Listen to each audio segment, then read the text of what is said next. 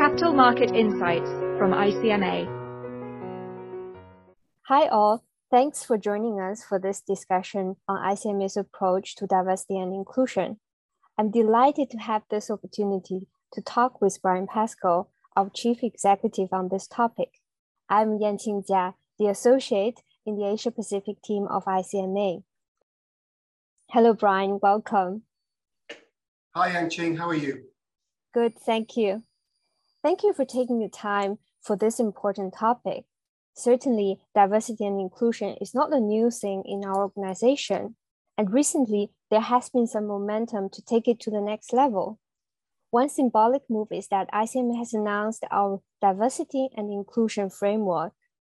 Brian, what are the key messages you want to convey with this framework? Well, first of all, Yanqing, thanks again for the great opportunity here to speak to everybody about our important focus on D&I. And I think, as you say, this is something that's been in the organization for some time. But I think it's really important that we clarify and reinforce our position and focus on this very important area. We want to nurture an environment where individual differences and contributions of all our staff are valued and fully recognized. And people feel empowered to bring their best selves to the office and feel really good about the place that they work. D&I isn't, it's not a nice to have, but it's good management practice, good business sense. It's additive to what we do, how we think, and how we can add value to members and the industry alike. And I want us to add to our visibility in this space. So, for example, our website will be amended and upgraded to ensure that we bring more of a lens onto D&I.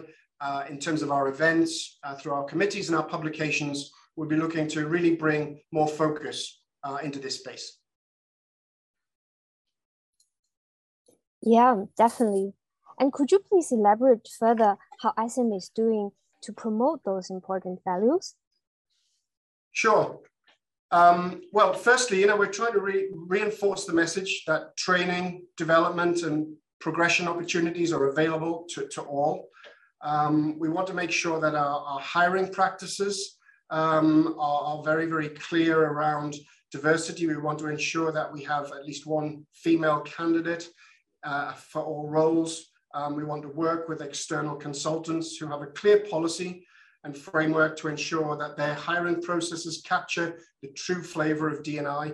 And we want to include as much as possible from our staff a diverse background of people who are actually doing the interviewing. I think that's very, very important. So we get multiple perspectives when we're looking at the right people to bring into the organization, to fit into the team and to get the best out of themselves and also to add the most value again to us as a team.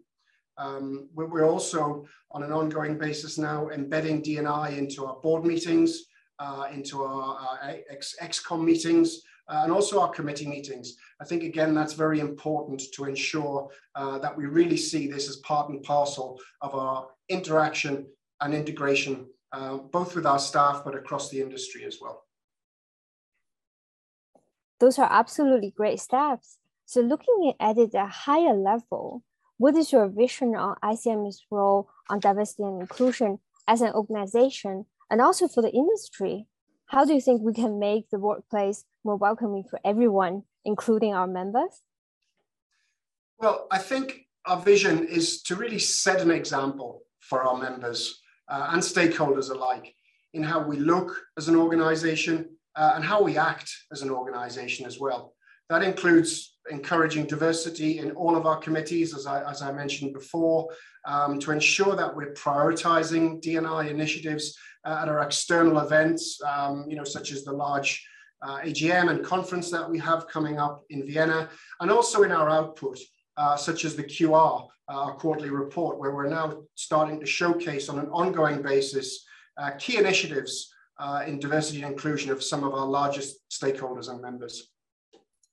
Yeah, I have read that quarterly report article, and that's definitely something, a lesson learned for me as well.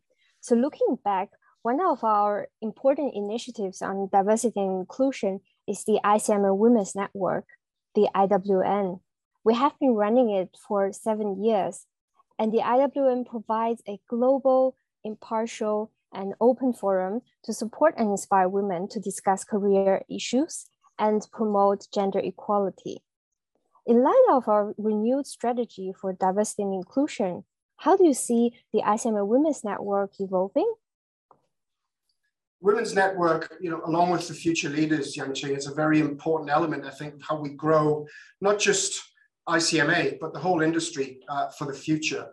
As you know, we've established a steerco of female leaders across the regions. We'll be looking for more involvement and output from those individuals to reflect well on what's happening at a regional basis. And so we can really help to consolidate, bring together that information, look for best practices, etc. We want to use our outreach to attract more involvement in the Women's Network. We want men clearly to be involved in those discussions as well as women. We'll be looking for more events to raise the profile in regions where perhaps representation and activity has been a little bit on the low side. And again, we want to look to use our brand and our influence to lead by example and really drive the visibility of women in the workplace. Yeah, that's great. I mean, looking at our organization, I'm very proud that we have a diverse workforce of 50 colleagues at ICMA, and over half of our staff are female. 20 nationalities are represented with a range of different ethnicities, religions, orientations, and ages ranging from 20s to 70s. While we are celebrating this diversity, how do you think we can do even better? And what other dimensions of diversity and inclusion do you have in mind? Well, I think we need to probably challenge ourselves to look outside of the box a little bit more. I think you've touched on some really positive and excellent statistics there. We do have excellent diversity throughout the organization from the bottom up, as well as at the board, where I think our board diversity and split is absolutely exemplary. But certainly there are areas where we can continue to improve on some of the basics.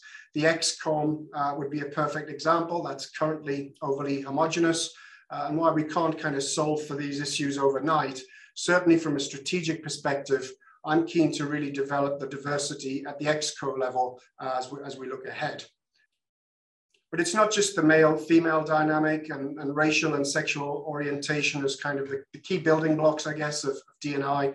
It's also around diversity of thought, different attitudes, educational backgrounds, etc., to really broaden the benefits of a truly wide perspective on who we are as an organization and what we can bring to the table for our staff, for our members, and for all of our stakeholders. Thank you, Brian, for the thoughtful sharing. I trust all of our colleagues are as inspired as I am, and we will work together towards that vision. Thank you. That's fantastic, Yang-Qing. Thank you very much. Thank you. Thank you for listening. For more ICMA podcasts and further information on capital markets, please visit our website, icmagroup.org.